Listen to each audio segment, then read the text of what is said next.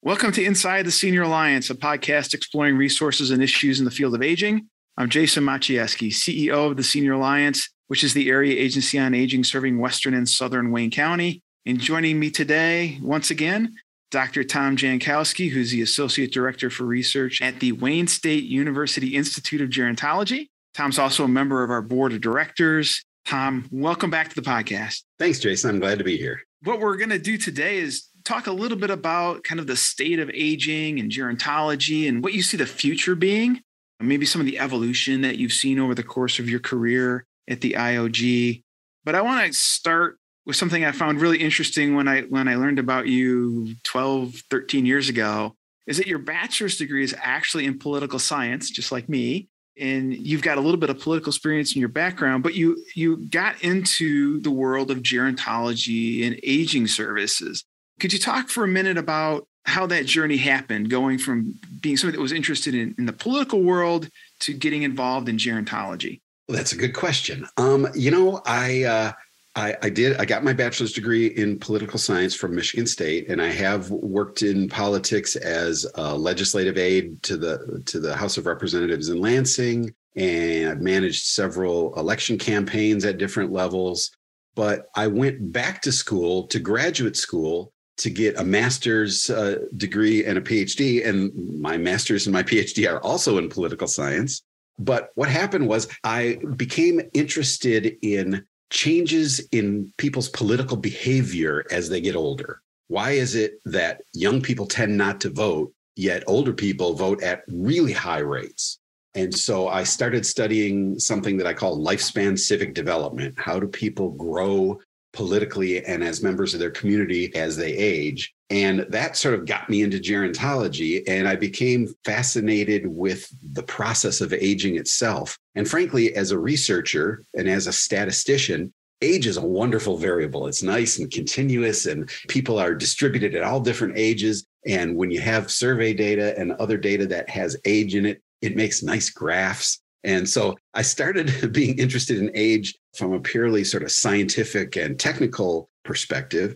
But I also had some grandparents that I was very close to. I think that older adults are just a huge repository of wisdom and history. And I think that we as a society don't take advantage of learning from our elders as much as we should. We're a very youth-oriented society, and everything has to be young and hip. And we miss out on a lot by neglecting older adults.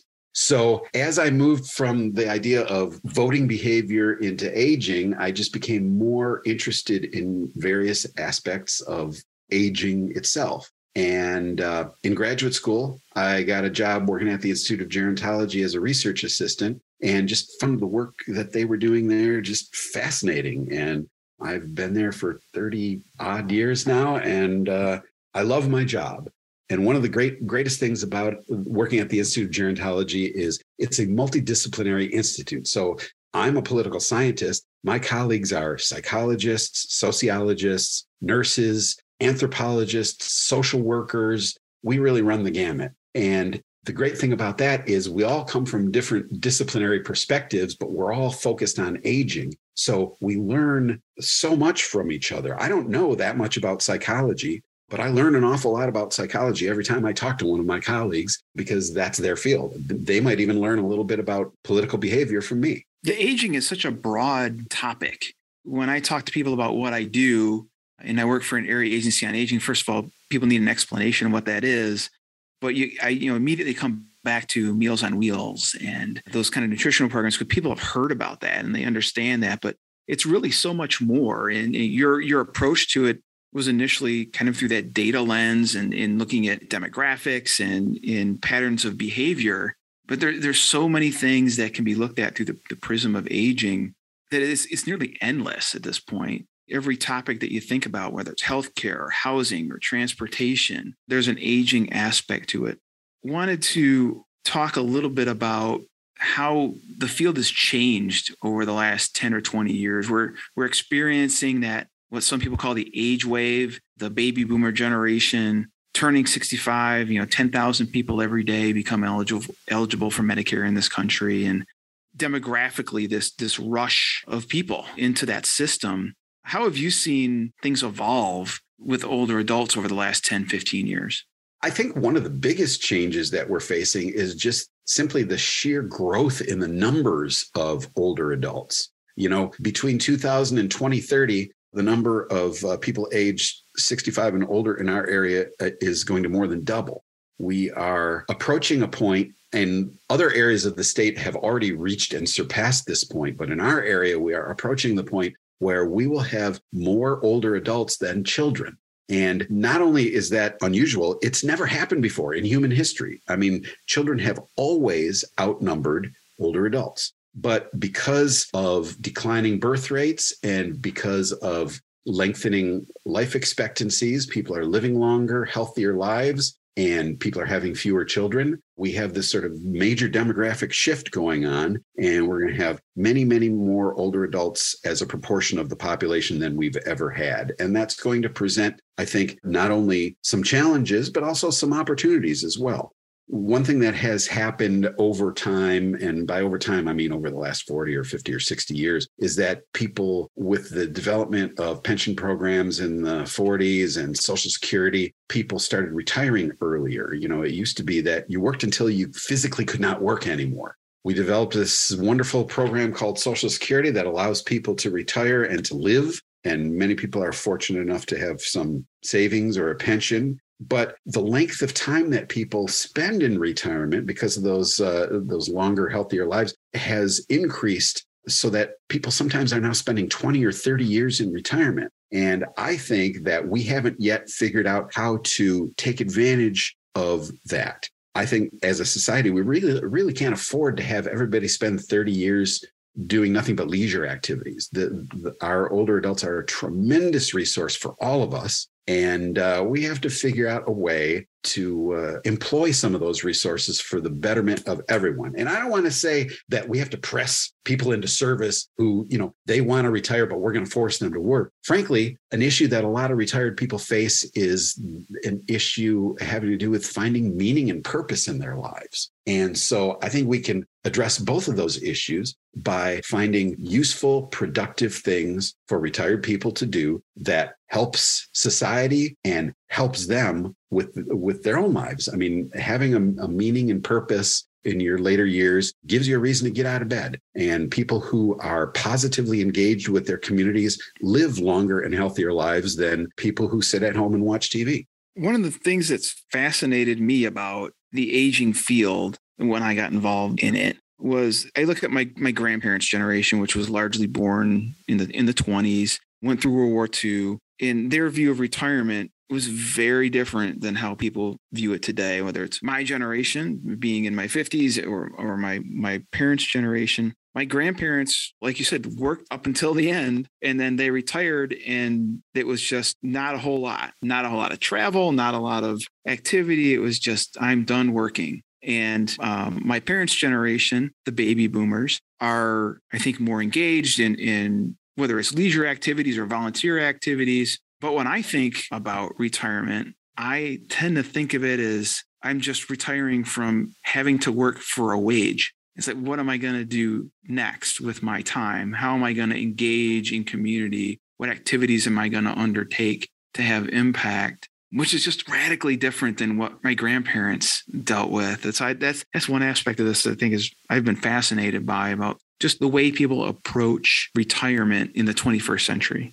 Yeah, in some ways, our parents were part of what I call the golden age of retirement, when you could be an auto worker with a pension and Social Security. You could afford to retire when you're 60 or maybe even 55. And then you have many, many years of a decent income and absolute freedom to do whatever you want. Now, that has changed quite a bit. First of all, people don't have private pensions the way they used to. The number of workers that are covered by private pensions has fallen dramatically since the 70s. And for example, I'm a professor at Wayne State University, but I don't have a pension. I have a 401k, but I'm responsible for funding that and for saving all the money I need to support myself in retirement. So retirement's going to be a little different for me than it was for my parents. I'm going to have to work a little bit longer than my parents did. But I think that on the back end of that, that's going to be made up by the fact that I have better health care than my parents did. I probably look forward to at least as long a life as they did, and hopefully healthier, so that I will be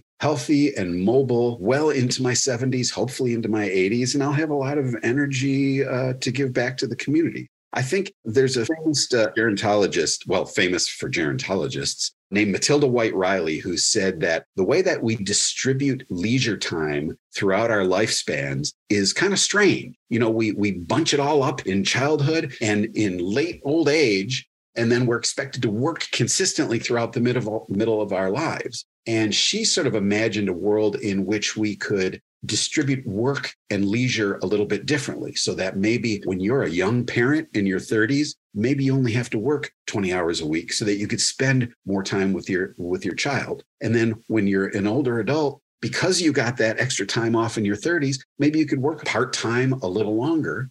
There are different ways to structure our lives. And I would say that the way that we currently structure them may not serve us very well when we have a society that is much older than it is right now. So these are all things to be thinking about, and I think they're pretty interesting.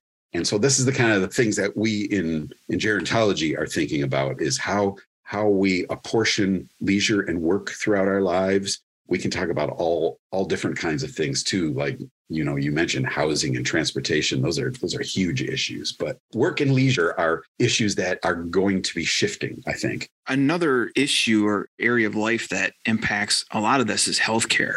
And we, at the Area Agency on Aging, we spend a lot of time thinking about how we can enhance people's healthcare experience. How can we work with other organizations that are involved in healthcare? And I'm particularly been interested in the evolving technology of healthcare, and have seen at various conferences what might be coming down the road in terms of technology for older adults. We've seen a lot more in-home monitoring nowadays. I mean, even things as simple as the speakers, your Amazon Alexa or whatever it might be, and how that's helped people who might be isolated just by having that device, or the companion pets that we've been involved in distributing a little bit here at the agency, and dealing with isolation in terms of really a piece of technology that is giving somebody comfort, but medical technology as well.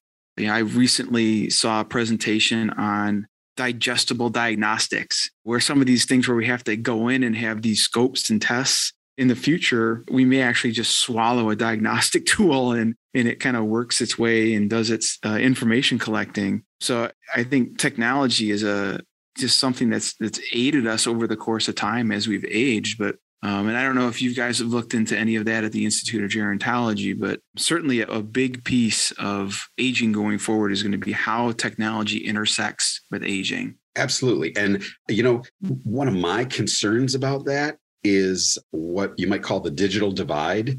I mean, I don't want to sound too cynical.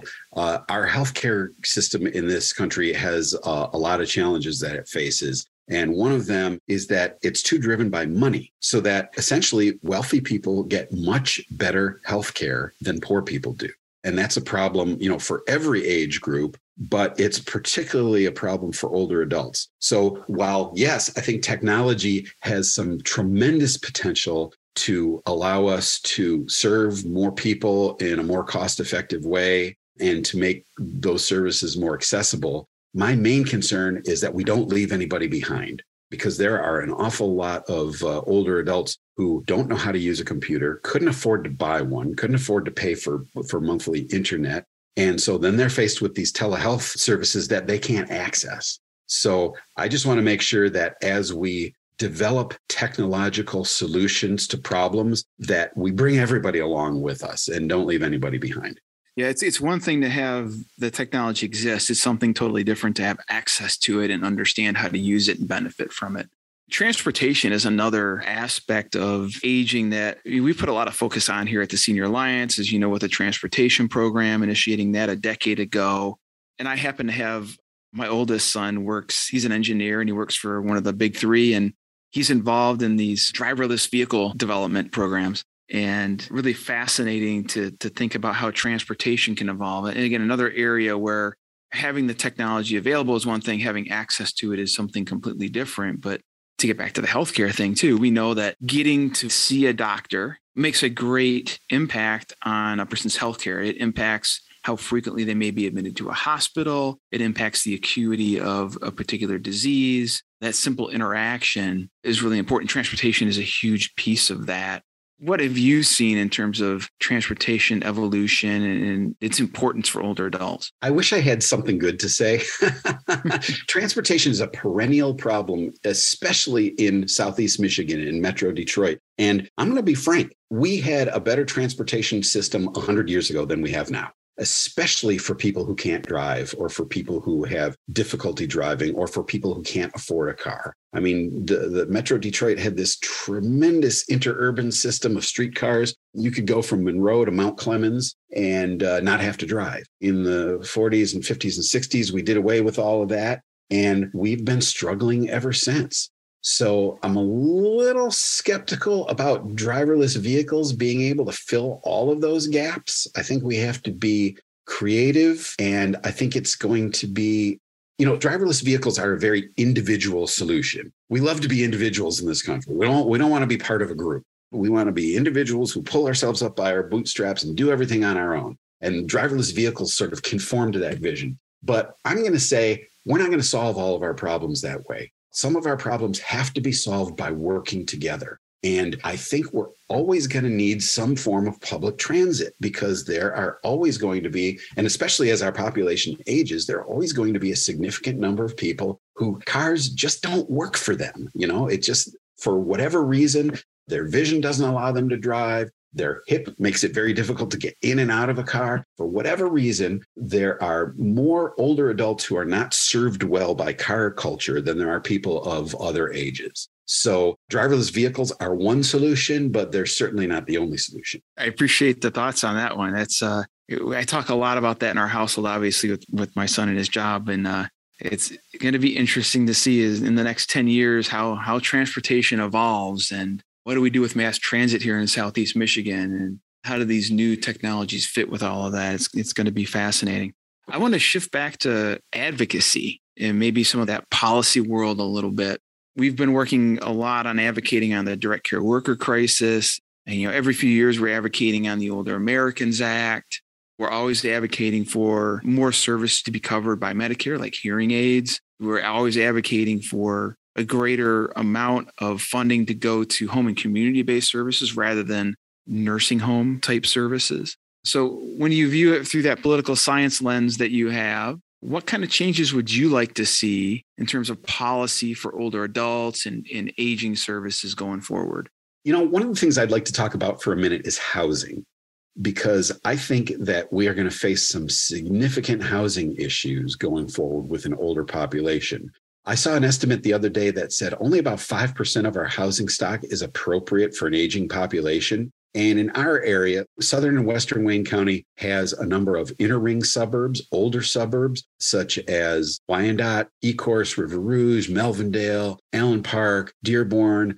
These are places that have neighborhoods that were built before the 1940s. And for the most part, those are houses that have some stairs to get up to the first floor. They have a laundry in the basement. Some of them, my grandfather's house didn't have a bathroom on the main floor. It had a second floor bathroom, but no bathroom on the main floor. And when you look at some of that older housing stock, it's a wonderful place to live and raise a family when you're young and you have no mobility limitations. But once you start to develop some trouble climbing stairs, it becomes very difficult to live there. What builders are building right now are these very large houses out in the outer ring suburbs. I live in Canton Township. The houses that are being built out here, they do not build houses that are less than 2,500 square feet, and some of them are 4,000 or 5,000 square feet. Well, that house is just way too big for an older individual or couple to live there. It's much more space than they need to heat and take care of.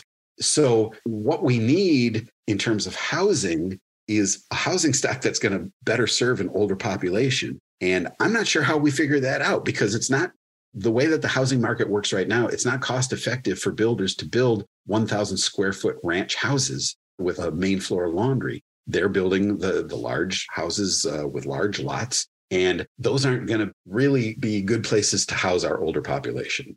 This is an issue we're going to have to figure out. I see a lot more people putting additions on their house and having, an in-laws wing and things like that. There's out where I live, I've seen that multiple times now. I think there are some creative solutions to that, and that's one of them. The obstacle to that is a lot of places have zoning laws that make it very difficult to expand, to build sort of like a grandmother's cottage on your property. You just can't, you're prevented from doing that by zoning laws in a lot of places. Another thing is sharing housing. I've heard several stories about 2 or 3 older women who get together and share a house and share the duties that come along with having a household, and they thrive. They love it. It works very well for them. However, according to the technical laws in their community, it's illegal for them to do that. It's illegal for unrelated people to live together like that. And I think we have to look at some of these antiquated laws and regulations that keep us from responding to the housing needs of an older population. So I want to close with one more question. If there is one thing that you could work on at the Institute of Gerontology that you're not working on right now, what would that be? We just hired a new faculty member. Actually, we hired 2 new faculty members, but one of them in particular spends her entire career studying caregiving.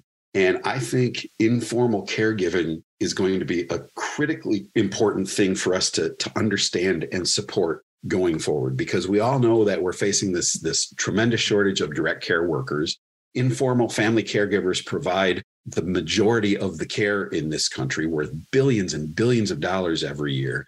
And so what we need to do is to understand how to support caregivers, how to encourage and train them so that they don't burn out, so that they can do their caregiving duties without suffering decreases in their own quality of life. So I think caregiving is something that we don't know enough about. And I'm just very excited that we now have somebody at the Institute of Gerontology who's going to be focusing on caregiving and how we can best encourage and support family caregivers in this country.